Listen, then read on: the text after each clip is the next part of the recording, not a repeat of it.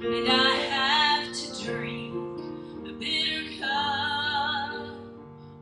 When I come to you with desperate cries, it's only silence that replies. When the wilderness becomes your plan, when I reach but I don't feel your hand, when I think this night will never end, and the darkness is my only friend, still I will praise you, still I will praise you, still my trust in you remains.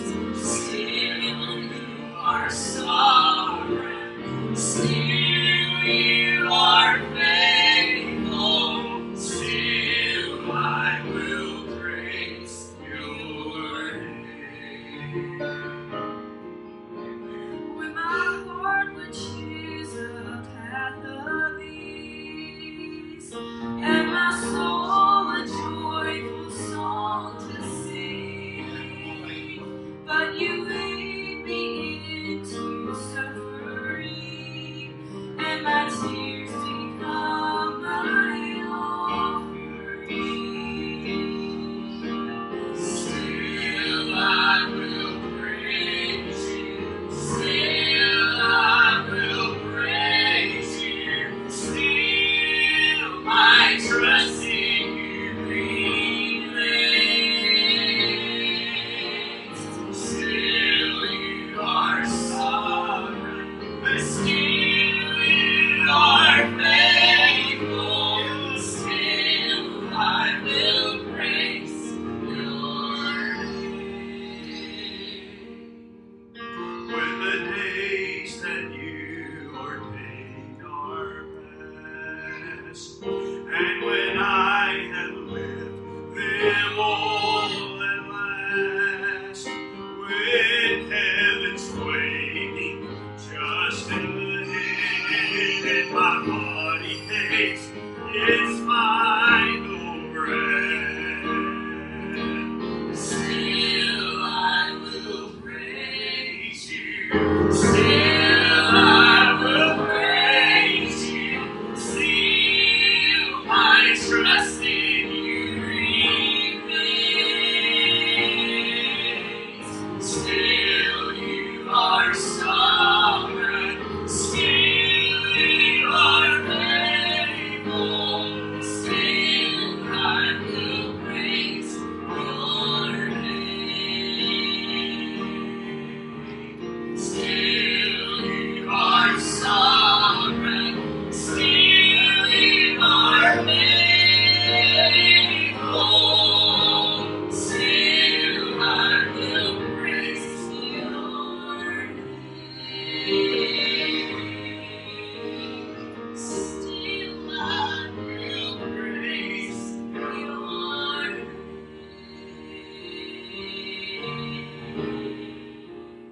Amen. Yeah.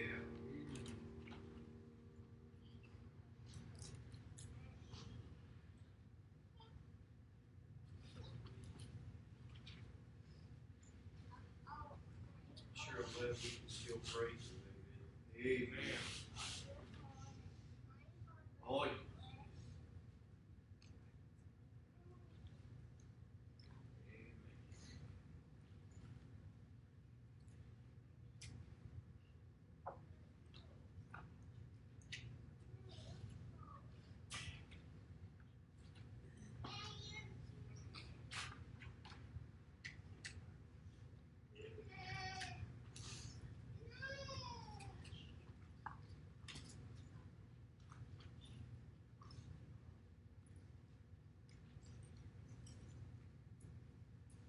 He's worthy to be praised, church. And He's still faithful.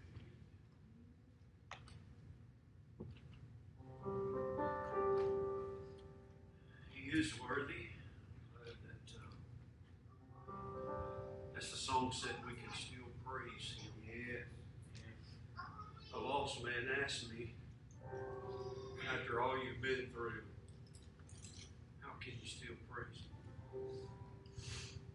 Well, I think of that verse that the pastor preached one night. I remember sitting on the back porch at the lake listening to an online service.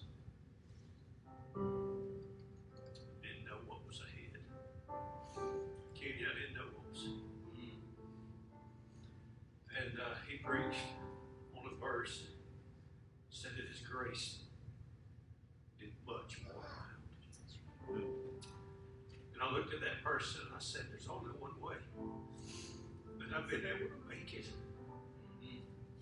I used to say, Kenny, that it was because of His grace. And it does.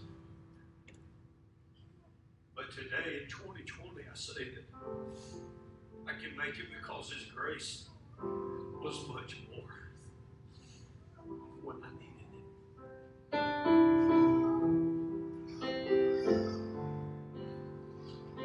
Days are filled with sorrow and care, and hearts are lonely and dreary, but burdens are lifted at Calvary, and Jesus is very burdens are lifted at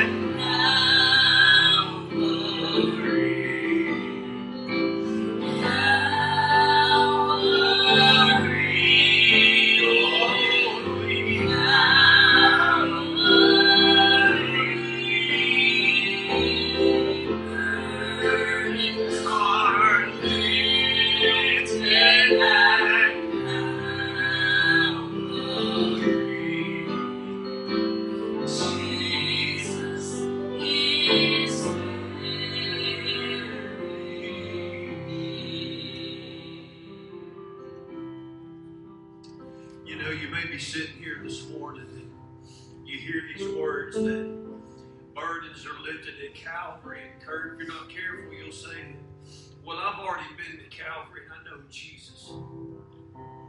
But thank the Lord for it. But there's more that happens and happened at Calvary than just salvation. You know, I can't help but think of probably 3,000 times that I heard my daddy tell the story when he preached.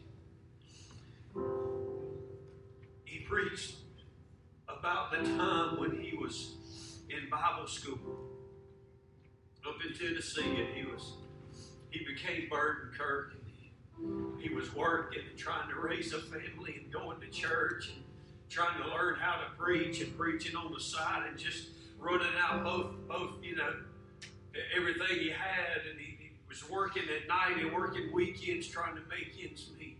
And I remember Terry saying that one day he sat in a classroom and he said, I don't believe I can do this anymore. He was wore out in the ministry, trying to do what was right for Christ, and he grown weary in the work of the Lord. And he said he got up out of class that day a little early, and he said, I'm going home. I'm going back to Georgia. I'll pack my little family up and I'm going home.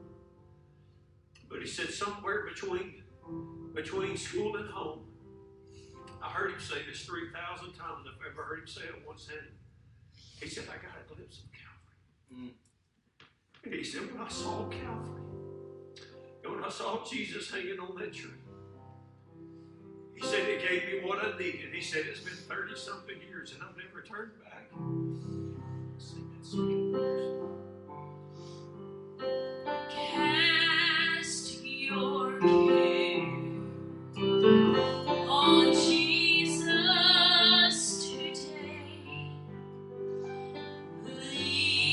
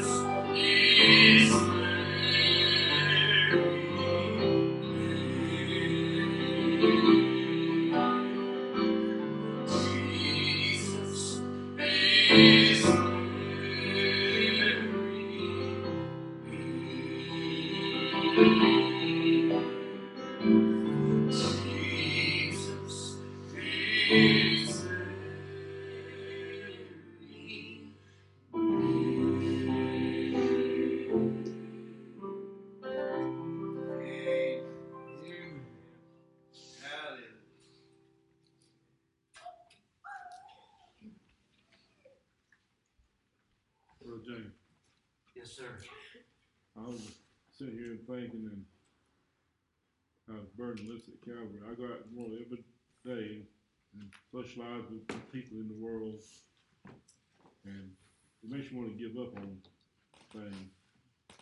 I come to church, and it gives me renewed hope and faith, and you know, that He's still in control, and that He's going to bring us through all of this. Oh, yes.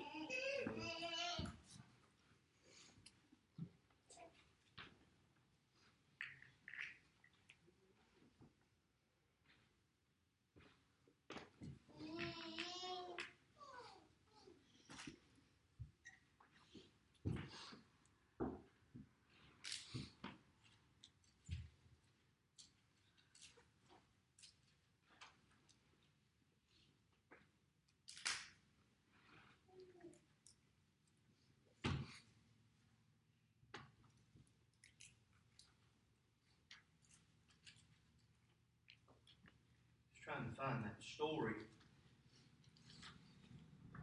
2 Kings, it's in chapter number 4. Remember that woman of Shunem, she was promised by the prophet a young child. And God gave her that little boy.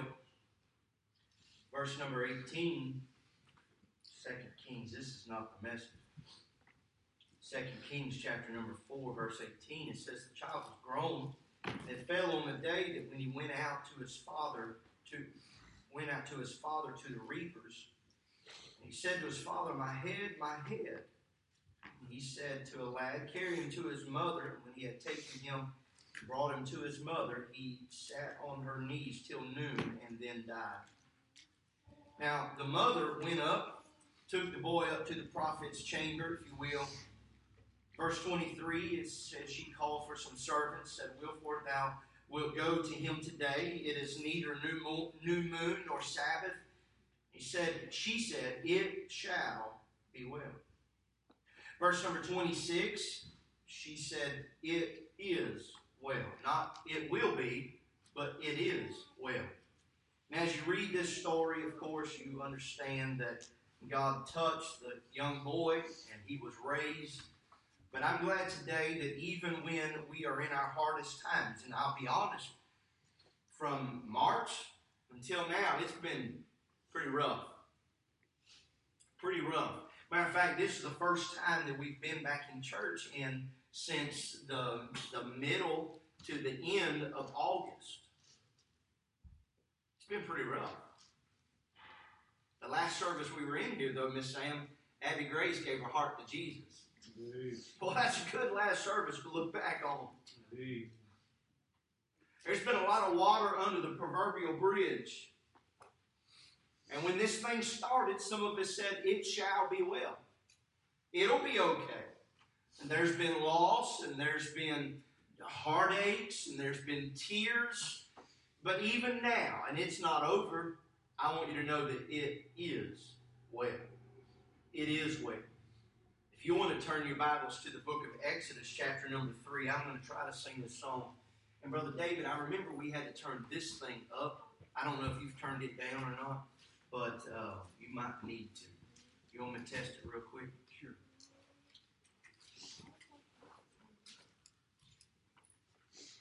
Testing one. See, aren't you glad I remembered that? Because That had scared me to death. Testing 1, 2. Can you hear me, Hannah? Abby Grace, can you hear me? Shout amen if you can hear me, Abby Grace. Okay, that's good. All right, Exodus chapter number 3. We'll get there in just a moment. I've asked Abby on occasion to sing this song, but Abby, I'm going to sing it without you. Okay?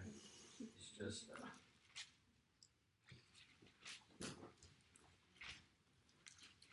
it's on my heart this morning. When peace like a river attendeth my way, when sorrows like sea billows roll, whatever my lot, thou hast taught me to say, it is well, it is well with my soul. Though Satan should buffet, though trials should come, let this blessed assurance control that Christ hath regarded my helpless estate and has shed his own blood for my soul. It is well with my soul. It is well, it is well with my soul. My sin, oh, the bliss of this glorious thought. My sin not in part, but the whole was nailed to his cross, and I bear it no more. Praise the Lord, praise the Lord, oh my soul. And Lord, haste the day when the faith shall be signed, the clouds be rolled back as a scroll, the trump shall resound, and my Lord shall descend. Even so, it is well with my soul.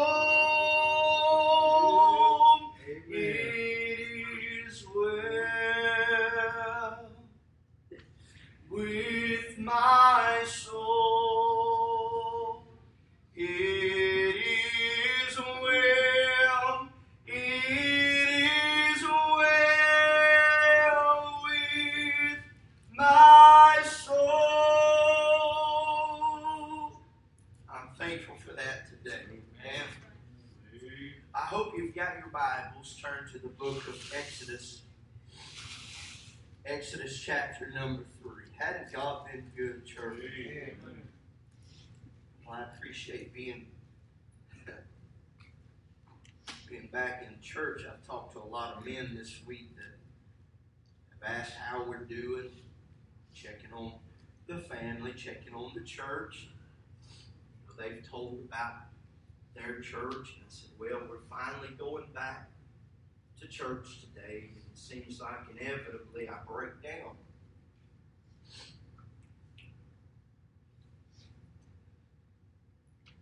I break down when I say we're going back into God's house.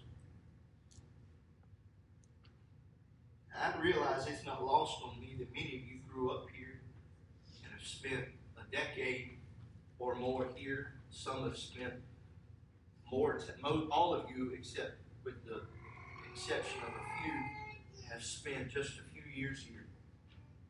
My family, maybe Miss Samantha, her family might be the newest. And I want you to know that I love this house of God.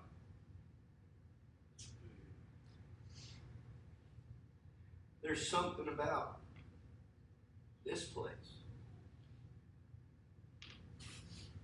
And I believe we're right in feeling that way about this place. I've been in Central Baptist Church, and it's amazing. It's beautiful. But it's not this place. I've been in churches all over, but it's not this place. And I'm thankful to be back in this place. And I'm glad that we're here. Hey. Do I want to remove all this stuff? Absolutely. But I want to praise God in spite of it. And I want to worship Him in spite of it. And I praise His holy name in spite of it. There's been days, yesterday was one of those that didn't feel great. Just some muscle problems, some nerve problems. But I want to praise God in spite of it. Some of you may be here today and you've got weights on your mind and on your heart, but I encourage you today to praise God in spite of it. There's some empty pews in here, but let's praise God in spite of those empty pews. There's some tears running down our cheeks because we're sorrowful. But I want you to know today that we can praise God in spite of it. Amen? I'm glad for the opportunity to be back in this place. And I praise His holy name. I had no idea that we'd start at 11 o'clock with no singing, and I wouldn't get up here to preach until 20 till. But it's been a while since I've been in here, so just buckle up and just hang on. Y'all bring your snacks with you. Say amen if you brought snacks. Did y'all bring snacks? All right. I want to preach on this thought today. Excuses. And most of you, when you hear that, you think about that old song. We hear them every day.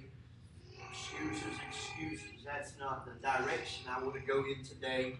Exodus chapter, I think I told you Exodus chapter 3. Let's go back a couple verses. Chapter number 2, verse number 23. Read a little lengthy passage, but nonetheless, I think it'll kind of paint the picture here. Y'all still with me? Say amen real loud. I can't hear you in this plexiglass, all right? And it came to pass, verse 23, chapter 2. And it came to pass in process of time that the king of Egypt died, and the children of Israel sighed by reason of their bondage, and they cried, and their cry came up unto God by reason of the bondage. And God heard their groaning, and God remembered His covenant with Abraham and Isaac and with Jacob. And God looked upon the children of Israel, and God had respect unto them. Here's chapter 3, verse 1. Now Moses kept the flock of Jethro, his father-in-law, the priest of Midian, and he led the flock to the backside of the desert, and came to the mountain of God, even to Horeb. Verse number 2, and this is interesting. I've looked at this I don't know how many times this week. Notice what it says. The angel of the Lord appeared unto him in a flame of fire out of the midst of a bush. And he looked, and behold, the bush was burned with fire, and the bush was not consumed. And Moses said, I will now turn aside and see this great sight, while the bush is not burned. Here's that interesting part. In verse number 2, it says, the angel of the Lord appeared unto him in a flame. But all of a sudden, in verse number 4, it says, and the Lord saw that he turned aside to see. And then it says, God called unto him out of the midst of the bush and said, Moses, Moses. And he said, here am I. Now, we're going to continue to read down to about verse number 11, but I just love the fact that it says the angel of the Lord. And if you begin to look, you'll see a lot of times, if not every time, you see that phrase, the angel of the Lord, when it is capitalized. When Lord is capitalized, you'll see that that is quite possibly an indication that that was the Son of God there. It was not just an angel such as Gabriel or Michael, but it was a little more important. But then it says, the Lord saw that he turned aside to see, and God called unto him. Verse number 5, and he said, draw not nigh hither. This is God speaking. Draw not nigh hither. Put off thy shoes from off thy feet, for the place whereon thou standest is holy ground. Moreover, he says, I am the God of thy father, the God of Abraham, the God of Isaac, and the God of Jacob. And Moses hid his face, for he was afraid to look upon God. And the Lord said, I have surely seen the affliction of my people which are in Egypt, and have heard their cry by reason of their taskmasters, for I know their sorrows. And I am come down to deliver them out of the hand of the Egyptians, and to bring them up out of that land unto a good land, and a large, unto a land flowing with milk and honey, unto the place of the Canaanites, the Hittites, the Amorites, the Perizzites, the Hivites, and the Jebusites. Now therefore, behold, the cry of the children of Israel is come unto me, and I have also seen the oppression wherewith the Egyptians oppress them. Come now, therefore, and I will send thee unto Pharaoh. Somebody help me. What did Moses say at the very end of verse number 4? Here am I. So now we see in verse number 10 that God says, come now, therefore, I will send thee unto Pharaoh. He said, here am I, Lord. I'm here. I'm in your presence. Here am I. So God calls him to the carpet and says, come on, I'm going to send you to Pharaoh. He said that thou mayest bring forth thy people, the children of Israel, out of Egypt. And Moses said unto God, who am I that I should go unto Pharaoh, and that I should bring forth the children of Israel out of Egypt? Let's stop reading and pray. Dear God, heaven, today we ask you that you might touch us. I pray that you'd hide us behind the cross of Calvary today. Oh God, we pray today that you might just lift us up. I pray that you'd challenge us and encourage us. Lord, we pray that you'd use us. Give us the boldness. Give us that unction that we so stand in need of today. Lord, we pray that you would, as we mentioned earlier, in spite of ourselves, allow us to lift our hands and our voices to you. Dear God, we ask you today that you would bless us. We thank you, Father, and we praise you in Jesus' name. Amen. I want to preach on this thought, excuses. Now, if you've ever made an excuse, I'm going to say a series of phrases here. If you've ever made an excuse, this message is for you. If by chance you've ever had a chore to do and tried to get out of it, this message is for you. Say amen, Braylon. Amen. If God has ever called you for salvation and you refuse, this message is for you.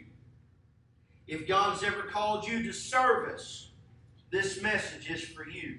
I love what Brother David said about that song and going back to Calvary, and how Brother Dent had an experience there at Calvary. It wasn't one of salvation in that aspect of it, but there's a lot of things that God can do when you go back to where you started. There's a lot of things that God can do for you when you go back to where you first met Him. And I firmly believe today that there are some folks that are called to service that might need to go back to Calvary. Not to get saved, not even to rededicate, just to go back to where it all started. A friend of mine, Brother Justin Pratt, up in Knoxville, Tennessee, he said that salvation is a point linear eternity. In other words, your eternity started, it actually changed. Your eternity before your experience at Calvary, your eternity was in hell. But then at Calvary, when you accepted Christ as your Savior, your eternity was changed. The rest of your life was changed. But at that point, things begin to happen for God's purpose and for God's calling. And sometimes we need to go back where it started. Have you ever forgotten something and you've looked and looked and looked and somebody said, well, where'd you leave it? Well, dummy, if I knew where I left it, I wouldn't have to be hunting for it. But what their idea is, well, let's backtrack and go. Let's go the last time you know you had it. Well, if you're like me, you don't even remember that. But I believe we can all remember a day. If we're saved, we can all remember a day when God changed our hearts. You may not remember the calendar date, but you remember the time. You remember the day. You remember the experience. We need to go back to that quite often. If you've never been saved and you're fighting with that and and God's convicting you, I guarantee you there's some instances in your life that you can go back to. I remember when I heard this message, or I remember this conversation with this person, or I remember reading the Bible. I remember hearing a song. I remember reading a tract, and I remember God spoke to me in that. Maybe you need to go back to then and see what God had to say. What we are doing today is we're going back to Moses' first real meeting, recorded meeting that we have with Moses and God. And God begins to tell him some things, but unfortunately Moses begins to offer excuses. Moses begins to say certain things, and there's at least 5 questions here in the next 2 chapters that we're going to deal with. But I want you to know that God here in our text that we read, God appeared, of course, to Moses here in chapter 3, the very first 3 or 4 verses. And then God begins to plead his case. And God begins to say, I've heard the cries of the children of Israel. And Moses heard those cries too. If you remember when Moses in chapter 2, when he got up old enough, he walked out and he saw the Egyptians abusing a Hebrew. And he killed that Egyptian. He walked out the next day and he saw 2 Hebrews fighting. And he went to them, and he wasn't trying to stir up the pot or anything. He just went to them trying to help. And they got that attitude that so oftentimes we do. And they said, who are you? Are you going to smite us like you smote that Egyptian? And he ran for his life. He hid. And we find that he became a shepherd. But now, in the midst of his shepherding, God has gotten his attention by this bush that was on fire, but it was not burning. And he begins to plead his case and said, Moses, your people, the people that you ran from, they are in bondage, and their cries have come up. And I remember and I've heard them, and we're going to do something about it. And he begins to tell him in verse number 10, he says that thou come to Pharaoh, that thou mayest bring forth my people, the children of Israel, out of Egypt. So we've come now to verse number 11. And Moses makes his first excuse. I'm going to try to give you these few things and we'll go to the house. Number 1, this excuse, he says, I have no ability. Moses says, I have no ability. Moses said unto God, verse number 11, who am I that I should go unto Pharaoh and that I should bring forth the children of Israel out of Egypt? Let me just say, just kind of away from the notes, isn't it funny that when we begin to make excuses, it's all about us? I can't. I don't know how. What happens? Come now, therefore, verse number 10. God says, come on, and I will send thee unto Pharaoh. He says, not only come, that indicates God's presence. You come to me. He says, I am going to send you. So there was a purpose of God here in verse number 10. But Moses in verse number 11, he essentially says, I have no ability. Who am I that I should go into Pharaoh, that I should be the one to bring the children of Israel out of Egypt? He says, I have no ability. Who am I? Who am I? Well, let's see what God had to say about it. Verse number 12. And he said, God said, certainly I will be with thee. And this shall be a token unto thee that I have sent thee. When thou hast brought forth the people of Egypt out of Egypt ye shall serve God upon this mountain. And so just as he says in verse number 10, come now, therefore, I will send thee. Now he answers this question of Moses in verse number 11. He answers it in verse number 12. He says, certainly, of a surety, I will be with thee. But he went on and says, and this shall be a token that I have sent thee. He said, Moses, I understand that you think that you have no ability, but you need to know that I'm going to be there with you, and in an abundance of that, know that you are going for me. I have sent you. We've made the illustration, I'm sure I'm not the only one that has talked about that big brother on the playground. That little brother and his arch enemy are on the playground and they're fighting. And I mean, they're going at it because of a swing or because of the merry-go-round, whatever they are in the playground, and they begin to fight, and one says to the other, my brother can whoop your brother, or my daddy can whoop your daddy. And all of a sudden, big brother comes on the scene, and that boy that was cowering in the fight, his brother stood behind him, and he began to talk big words. That's the scene that we have here. God says, I understand your concern that you have no ability, but you need to understand that I'm going to be there with you. You will not be alone. And today, you are not alone. If you're making excuses about your abilities, you are not alone. Here's a New Testament verse over in the book of Philippians, chapter number 4. We all know this verse. Many people quote it wrong, but we know it. Philippians chapter 4, verse 13. He says, I can do all things through Christ, which strengtheneth me. Which strengtheneth me.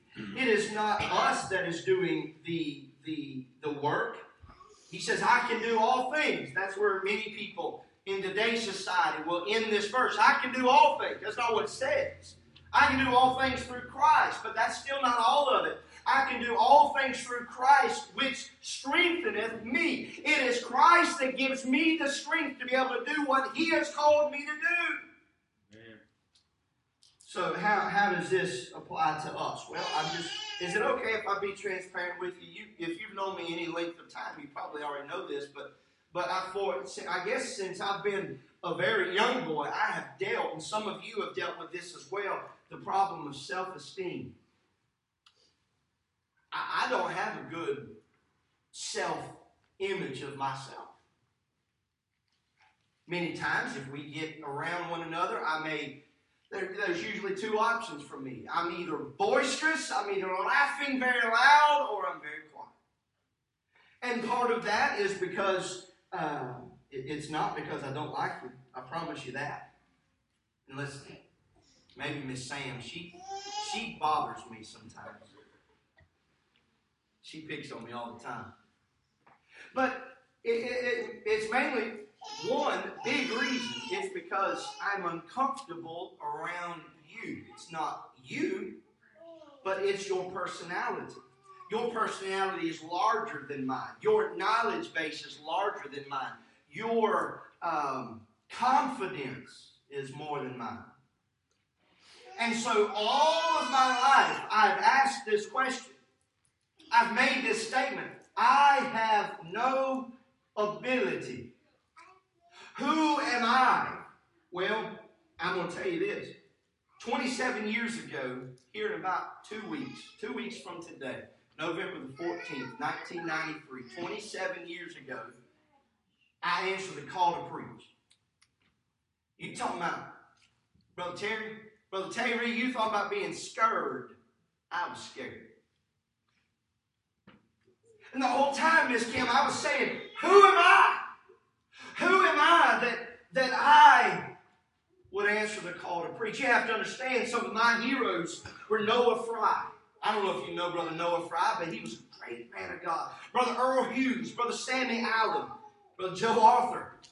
I know most of you know Brother Joe. And even back then, 20-something years ago, Brother Joe was a hero of mine. He used to preach in all those youth camp meetings we had down in Florida and just would tear the rafters off. I mean, he was one of my heroes, but But in that, those are just four of the men. My pastor, Brother Gary Munson, he was a hacker. I listened to him, or didn't listen to him, but I listened to another preacher preach the other day, and it took me back to those first few times that I was at church. Brother David, you ever listen to a hacking preacher? Man alive, Brother Gary Munson, he didn't just, I mean, it was like every other word. He was, and I sat on the back pew, nearby the back pew with some friends of mine, and I thought for sure this old boy was fixing to kill over.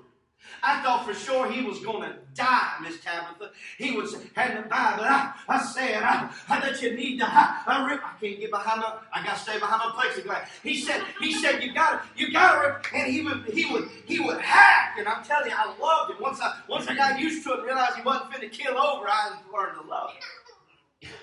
But in that, those were the molds that I thought all preachers should fit in. They should all fit in molds like Joe Arthur and Lord help us all, Brother Earl Hughes. There's only one Earl Hughes. I thought that's what preachers should be like.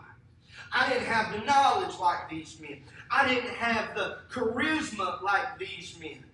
Who am I was my question to God. But God showed me in a period of time, about a month or so, that He had already called those men. And He had already heard their answer. They had already accepted the call to preach. They had already accepted the call to service. But then He began to tell me He didn't need another Noah Fry. He didn't need another Joe Arthur. He already had a Noah Fry. He already had a Joe Arthur and all these other preachers. But He needed me. He needed my heart.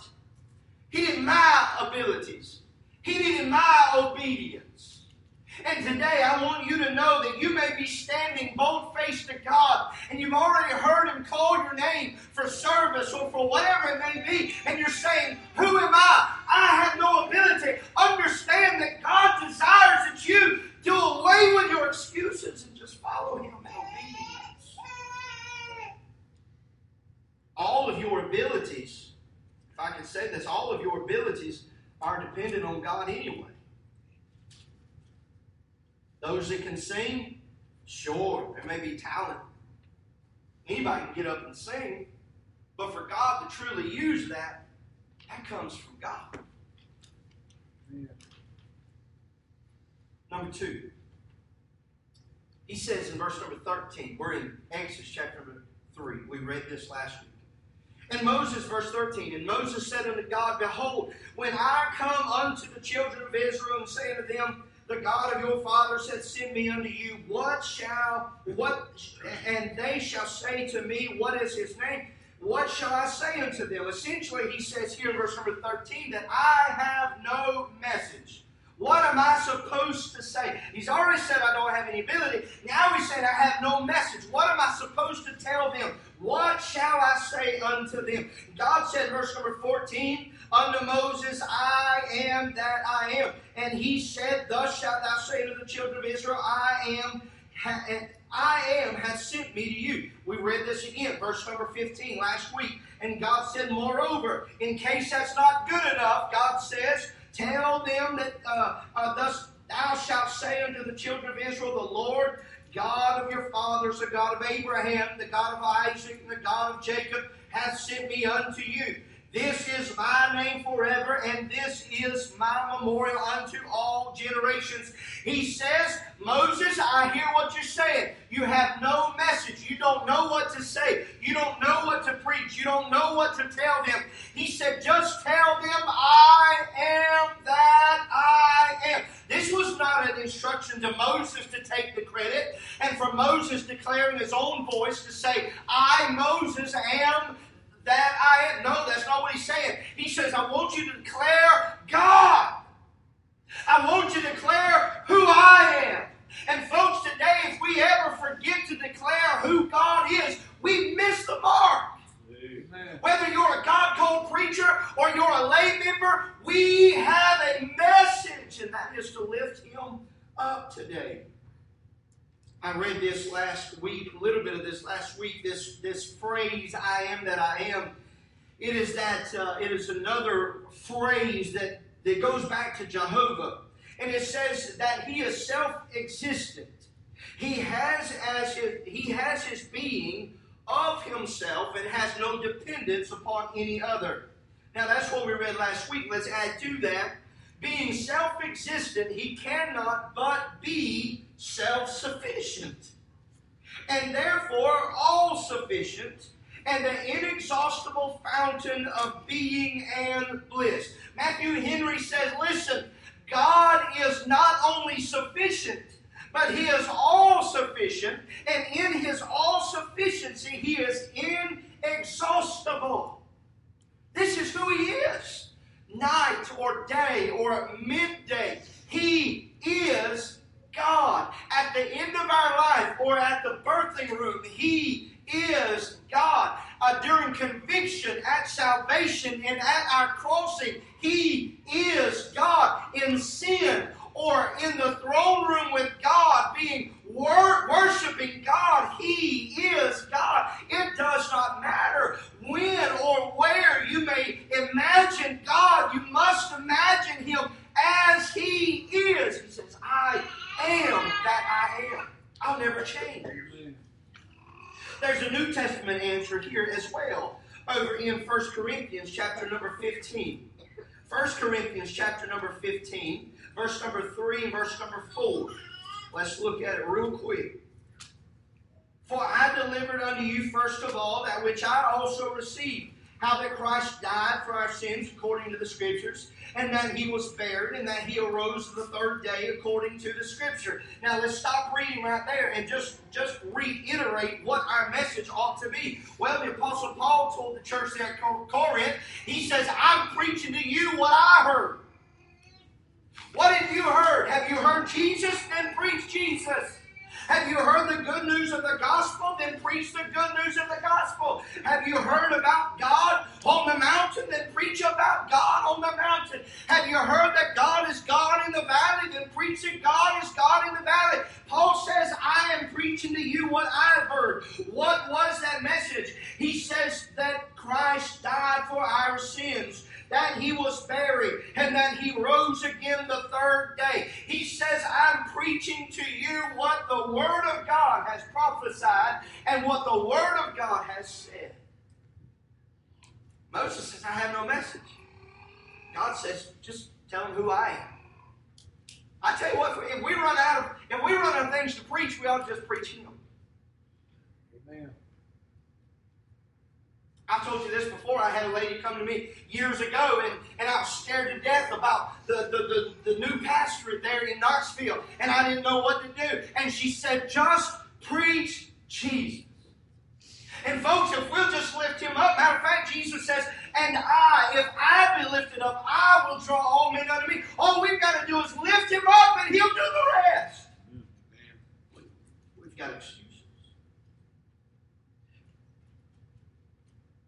Mark chapter 16, verse 15 tells us what we should do. Go ye into all the world and preach the gospel unto every creature.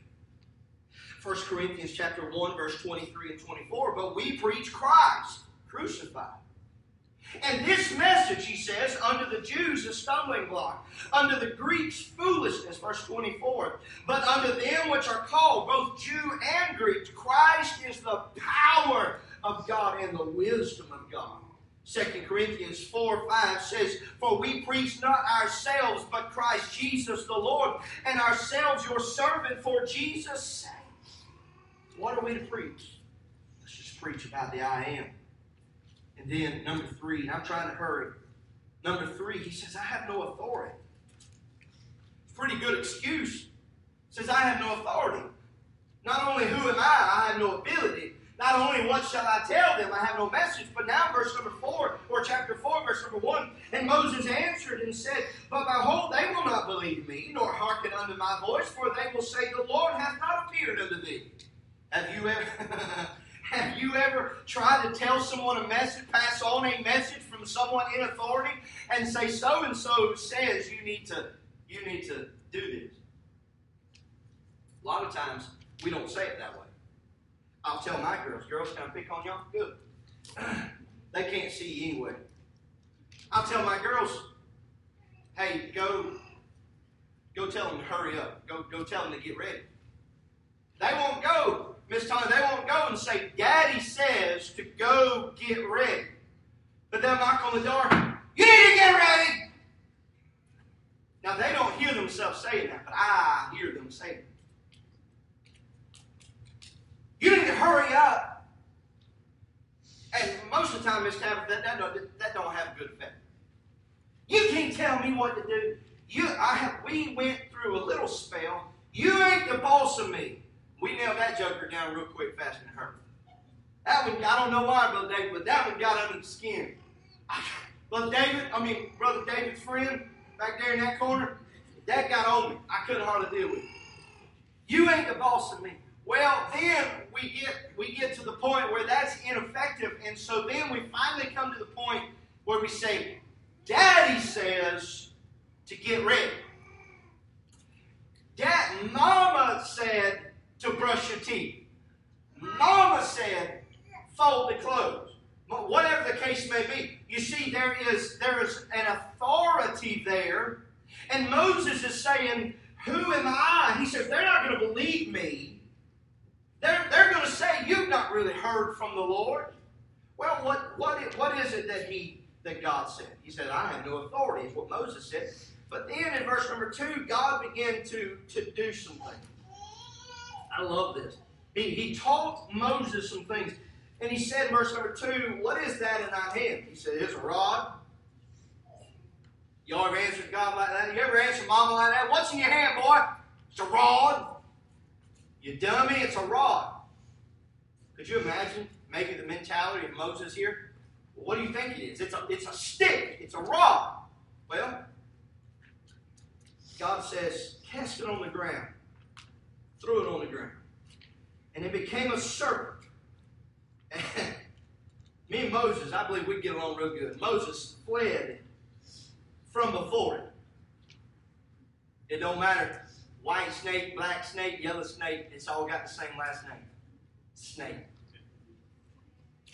Poisonous snake or non-poisonous? No. Somebody said you can tell how poisonous a snake is by the shape of its eyes. You dummy.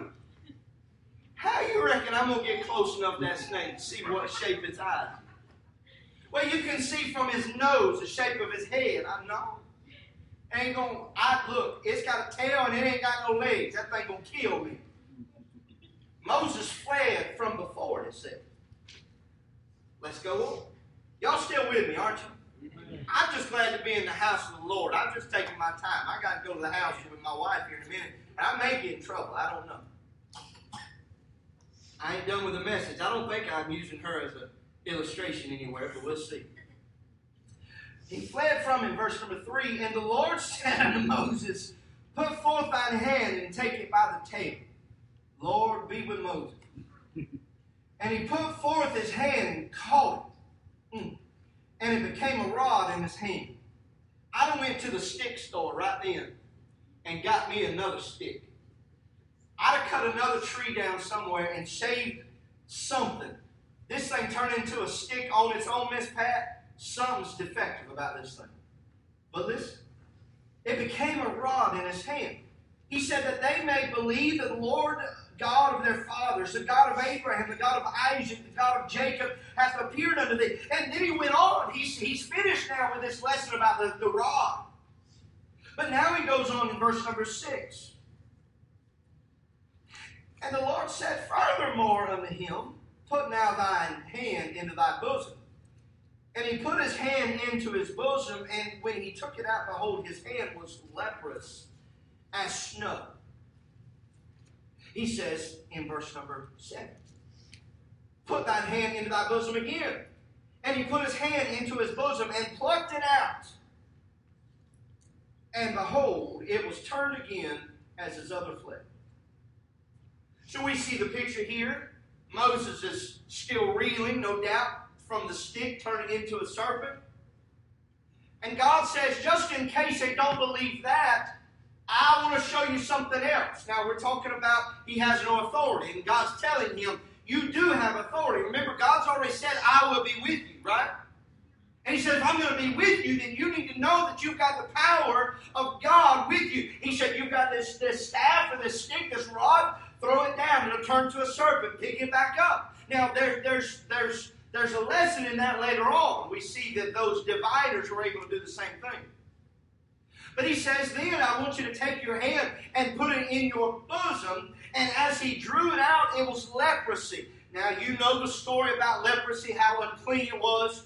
He says, now I want you to take it and put it back in. Notice this. It says that in verse number 6 that he put his hand into a bosom, and when he took it out, just casually, Kaylee, look here. He took it out, and he looked, and his hand was leprous.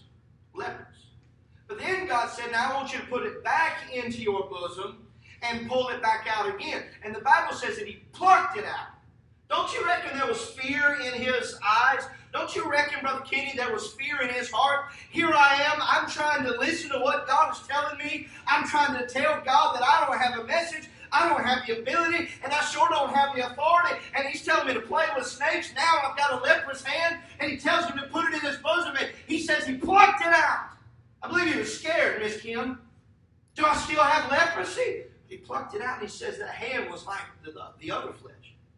Nothing wrong with it. It was completely healed. He says, just in case they don't believe that, I want you to go to the river, and I want you to take, and I'm not going to read it. You can read it there in those last few verses there.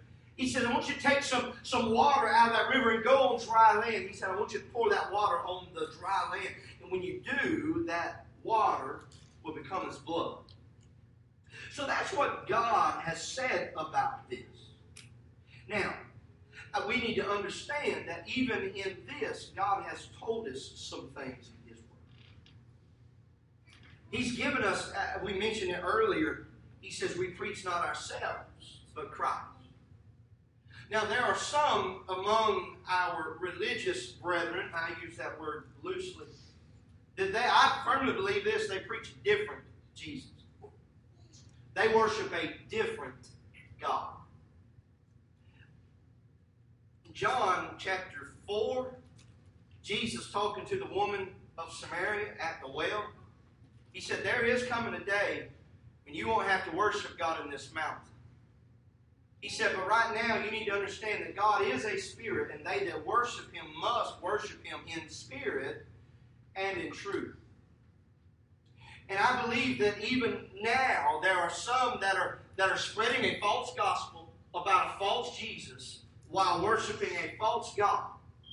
But we have the absolute assurance that we are serving the God in this path of Abraham, Isaac, and of Jacob. We understand we've got the preserved Word of God here that we can go to, we can prove over and over and over again that He is God, that He did create the sun, the moon, the stars, everything in existence. It is God. It wasn't Allah. It wasn't a priest. It wasn't a nun. It wasn't some man, but it is God that did these things.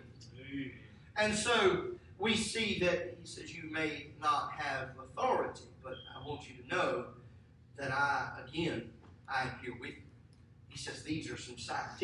Verse number 10, I got to hurry. Verse number 10, he says, I have no eloquence.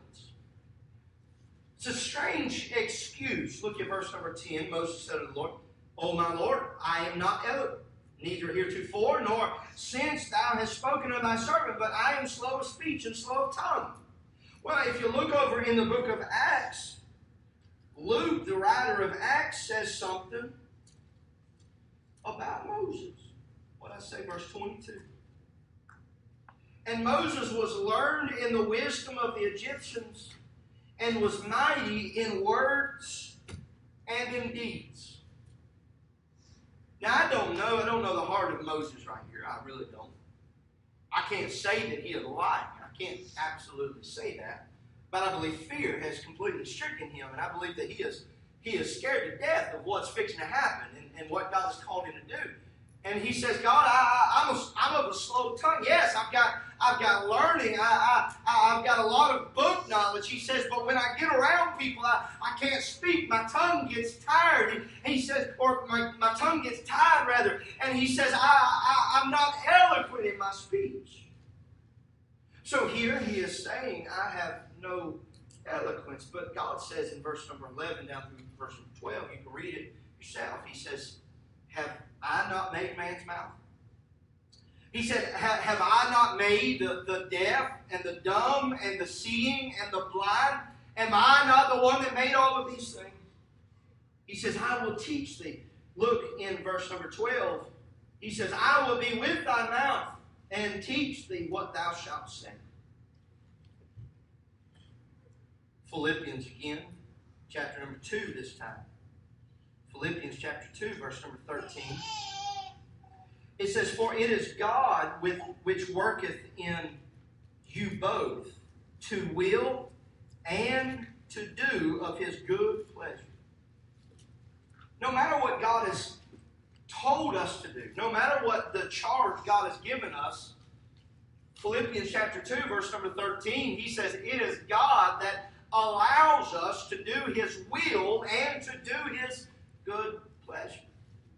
You may not have any eloquence, but you need to know that God, he says, I will teach thee what thou shalt say. He says, I will be with thy mouth in verse number 12 of Exodus chapter number 4. But then even in the New Testament, he says that it is God that will allow us to do these workings that he has given us.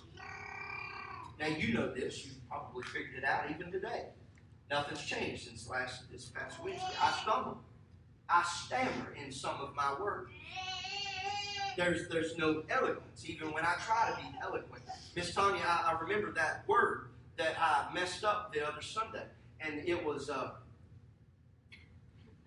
talking about, I had it, Brother David. Goodness.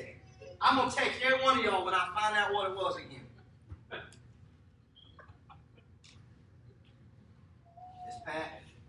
It's bad to get old. I'm there. That just kicked me in the gut, brother. What you call it? Point proven, exactly. Amen. I stumbled. And I stammered. Man, I wish I could remember that word. I was feeling proud of myself. Miss Tanya, I was going to tell you what it was. But the words, they often come out wrong. I was saying, even when I try to say something that might make me sound educated, Miss Rachel, I end up messing it up.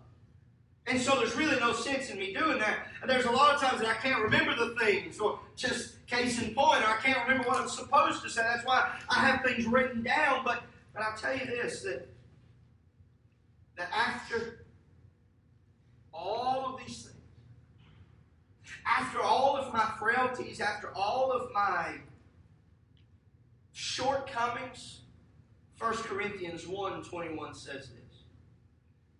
For after that, in the wisdom of God, the world by wisdom knew not God. It pleased God by the foolishness of preaching to save them that believe. I've listened to very educated men preach and teach.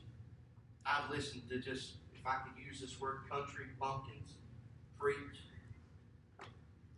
And as long as they're preaching the Word of God, I believe God will get the glory. I've heard preachers shout and dance around on the pulpit area, and they've got so much charisma and so much energy, and I've seen people just stand very still and never show any emotion. Think of Brother Bobby Brindle. How many's ever watched or heard Bobby Brindle preach? Bobby Brindle, his title is the world's smallest evangelist. I don't remember exactly how tall he was, just 3 foot something. He's just a little bitty fellow. First time I ever saw him was down at Homosassa Springs at Solid Rock Baptist Church, Brother Wiley Wooten. And I come in a little bit late and stepped out, and he was standing there. His upper body looked normal. I noticed, Brother Kenny, that his voice was really high-pitched, but I didn't pay any attention to it.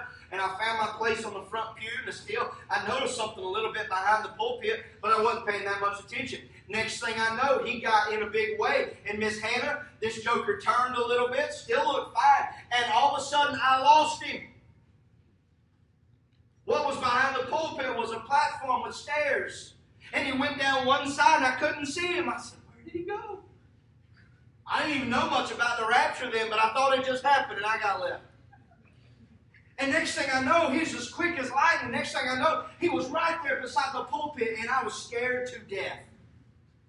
Boy, I'm still reeling. Where in the world did he go? Well, now, where in the world did he come from? That joker began to preach. Last time I heard him preach was it in Knoxville? Was he at the church there? I can't remember. It's either in Crossville or at Cedar Bluff. And he had a little electric scooter. And he couldn't get around very good, so he went everywhere with that. And he got to talking about those ravens over there that brought the prophet food. And he said those ravens were equipped with saddlebags full of food.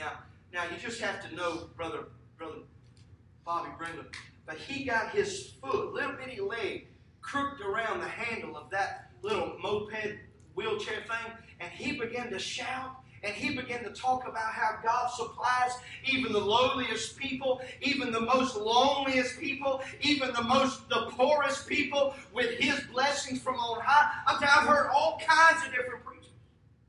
And as long as they stay with this book, as long as they stay in this book, and as long as they preach Jesus, then I'm okay with it. He says, I have no eloquence. He says, I have no authority. God said different. He said, you need to preach me. You need to remember, what did I say there in 1 Corinthians 1:21? It pleased God by the foolishness of preaching to save them that believe. Lastly, I have no inclination. I have no inclination. Now, you don't find this word in this chapter 4, but you'll find the idea. He says there in verse 12, now therefore go. God says, I will be with thy mouth and teach thee what thou shalt say. Then he goes on and says, and he said, O my Lord, send, I pray thee, by the hand of him whom thou wilt send. So essentially, Moses here is saying, Lord, I've heard everything you've said the last 2 chapters, but if you don't mind, just send somebody else. I've got too many excuses that I'm holding on to. God, I don't want to go. I need you just to go ahead and call. I need you to go ahead and send somebody else. And so, verse number 14, and the anger of the Lord was kindled against Moses. God's anger. Look at verse number, let's see if I can find this. Look at Matthew Henry. He said this about the anger of God. He said, when this plea was overruled and all his excuses were answered, all of Moses' excuses were answered, he begged that God would send somebody else on this errand and leave him to keep sheep in Midian. He says, God, I want you just to send, I pray thee, by the hand of him whom thou wilt send. Send somebody else. Send by any hand but mine. Thou canst certainly find one much more fitting. Have you ever said that when God's told you to do something, you said, Lord, just send him? Has God ever said, I want you to put $100 bills in an offering plate? You said, Lord, he makes a whole lot more than me. Won't you get him to do that? Well, no, God asked you to do that. He says, Matthew Henry says, an unwilling mind will take up with a sorry excuse rather than none, and is willing to devolve those services upon others which have anything of difficulty or danger in them. You do realize that sometimes God calls us to do things that are not pleasing to our flesh. Not only that, he calls us to do things that may be dangerous or difficult. Being a child of God, being a Christian is not always easy.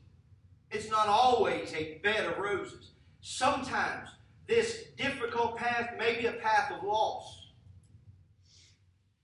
Maybe you've rode the coattail of somebody and it's time for you to man up. It's time for you to be that person that God wants you to be. Quit depending on someone else. It could be that God wants you to do service and you will be all alone. You think about Isaiah over in Isaiah chapter 6. He heard God's call. He said, here am I, send me. He said, I want you to go to a people that will not hear you. I want you to preach a message that they will not accept. There will only be a few.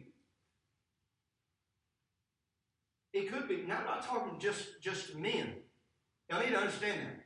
I'm not talking about God calling anyone to preach. That's the furthest thing from my mind this morning. I'm talking about making excuses in the service for God. Moses has given some excuses here, and every one of them up to this point, God has answered and says, I will be with you. I will teach you. You just go in my name. Don't worry, Moses. We'll take care. It'll be okay. But now he says, God, I've heard what you've said. I appreciate all the confidence you have in me. I appreciate that you're going to be right there with me. If it's all the same to you, just send somebody else. It made God mad. It made God mad, but yet he said, I will send Aaron, thy brother. Verse 14. Is not Aaron the Levite, thy brother? He says, I know he can speak. He said, behold, he cometh. He's going to meet you. He seeth thee, and when he seeth thee, he will be glad in his heart. He said, I'm going to send somebody that's on fire. I'm going to send somebody that's happy about serving, even a second-hand servitude. Sometimes God calls us to be the wingman. I don't know if that's right to say in church. Sometimes God don't want people to be in the spotlight all the time. He might want, I'm going to try to help all of us because I need to be reminded of this every once in a while. Sometimes God wants you to wipe a toilet seat. Sometimes God wants you to clean a commode. Sometimes God wants you to do the most base thing in service to Him, to know that you are still a servant of Christ. Yes, sometimes God may put your name out on that sign out there. Big, bold, black and red letters, lights behind it. It may be. God might do that. I don't know. But I want you to know today that sometimes God will have you play second fiddle. And God will have you in the background. Now that's just a side note. Got hurt. Moses should have obeyed the Lord in simple dependence, knowing that His commandments are His enablements. God never asked us to do anything without giving us power to do. I say this all the time, and I hope that you don't get tired of hearing it. If you do, please forgive me.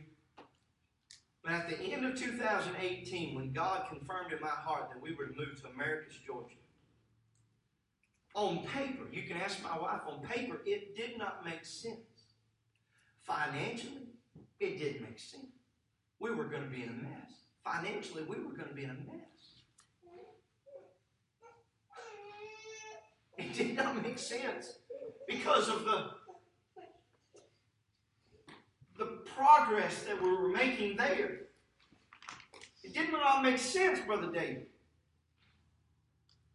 And I fought for the solid month of October in 2018. I fought with God, saying it's not time. And Rachel, I convinced myself that it was not time. And I convinced myself that God was telling me that it wasn't time.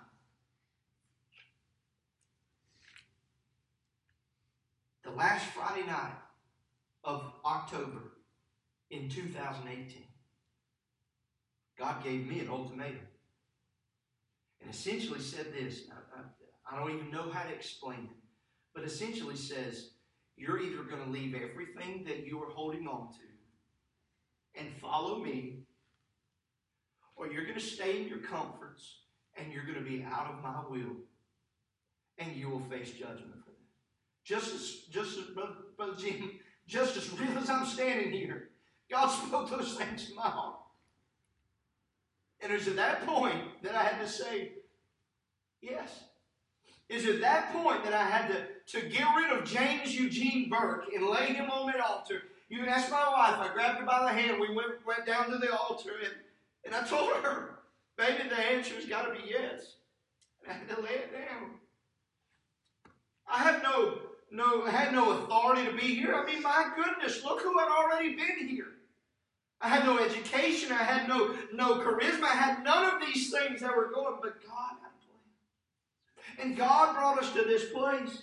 So I say this again. God never asked us to do anything without giving us power to do it. All those things that didn't make sense on paper, they still don't make sense on paper. But we're better off now than we ever were before. We've got more peace now than we ever had before. We've got more freedom now, both physically and spiritually, than we ever had before. How does that even happen? Because God has enabled us to do His work. William MacDonald said, because Moses was not satisfied with God's best, he had to take God's second best. That is, having to take Aaron as his spokesman. God's best was Moses. That's who God called. He didn't call Aaron. He called Moses. But Moses gave him excuses. And so God brought in Aaron. Benjamin Franklin once said, he that is good for making excuses is seldom good for anything else. Well, I've been guilty of that. George Washington said, it is better to offer no excuse than a bad one. Brother Terry, I believe he'd been better off if he had stopped in verse 22. It'd been better off for him to stop with all the questions with, I have no eloquence. He would have been better off, but instead, he says, I have no inclination. God, just go ahead and send somebody else. It'd been better off. Well, we see that even through this, again, you look at Philippians chapter 2, verse 13, and again, you see that New Testament answer that God is going to be there. He's going to work in the will and in His good pleasure. Now, I'll tell you this, and I'm going to close. Y'all can say amen right there. It's been almost an hour. Y'all better hope we start 2 services on Sunday. I told you in 1993, I answered the call to preach. And I wanted to preach, Miss Pat. For years, I wanted to preach. Even before I got saved, Brother David, I wanted to preach. But God never called me. And it was sometime during that year, that 1993, that God began to work on a friend of mine. And I've told you this before. God began to convict him about preaching. And we talked about it, prayed with him, and thankfully I never dealt with jealousy. I never tried to talk him out of it, Brother Jody. I really tried. I mean, we were both young, 13, 12, 13. I was trying to encourage him, man. I tell you, if God's doing this, you better do it. I mean, even though I was a young Christian, I had already seen and heard how other men had fallen and heard testimony. And I said, man, you better go. We went to camp meeting. Sometime during October, we went to camp meeting. And he fought with it the whole thing. And we prayed. My dad and I, we prayed with him. And he talked to our pastor. And all of these things. We got back from camp meeting. And little by little, he quit going. But after that camp meeting, God began to deal with my heart. Brother David, I told you, I wanted to preach. But God was calling somebody else. But because he kept making excuses, God began to deal with my heart. So I guess in effect, I'm an Aaron. Now don't read too much into that now. But I firmly believe that God was calling him to preach. And because he kept making excuses, and because he kept running, God called me. God asked me to preach. You know what I did? As much as I wanted to preach, I still fought it. Because the whole time I was hearing the Lord call me to preach, I was making up whispers of everyone else, saying, "Well, he's just going to surrender because so and so surrendered, or because God was calling him. He's always wanted to preach." I had to get beyond all of those things. and just finally lay it all to God and let God take it from there. The inclination to preach was there. I wanted to preach, but there was a fear. But I'm glad for that day. Like I told you, it was November 14th, 1993. It was a Sunday morning. I don't remember anything about the service. For some reason, I remember my dad being right there with me. He never sat on the front pew with me. But I remember both of us going down to the altar and my dad praying with me. And I remember giving my heart, my whole heart, to God for service. And I remember saying, God, I don't know why, and I sure don't know how, but God, I'm just going to trust you. People have tried to talk me out of it. They've tried to convince me that I was not called to preach. They've tried all kinds of different things. All I can point them back to is God. It's the only thing I know. And if God's called you to service, whether it's in the ministry or some other service, don't let people talk you out of it. If you're doing a work for God, continue in that work. As long as God is in it, do it. There are things that God has called each of us to. I believe He's called some to do some things. He's called every one of us to do something right now, and that's to go into all the world and preach the gospel to every creature. I have to ask you, what are you going to do with this call? There's going to be some that has an emotional response to it. There's going to be some that they might answer a call to service. They might answer a call to repentance.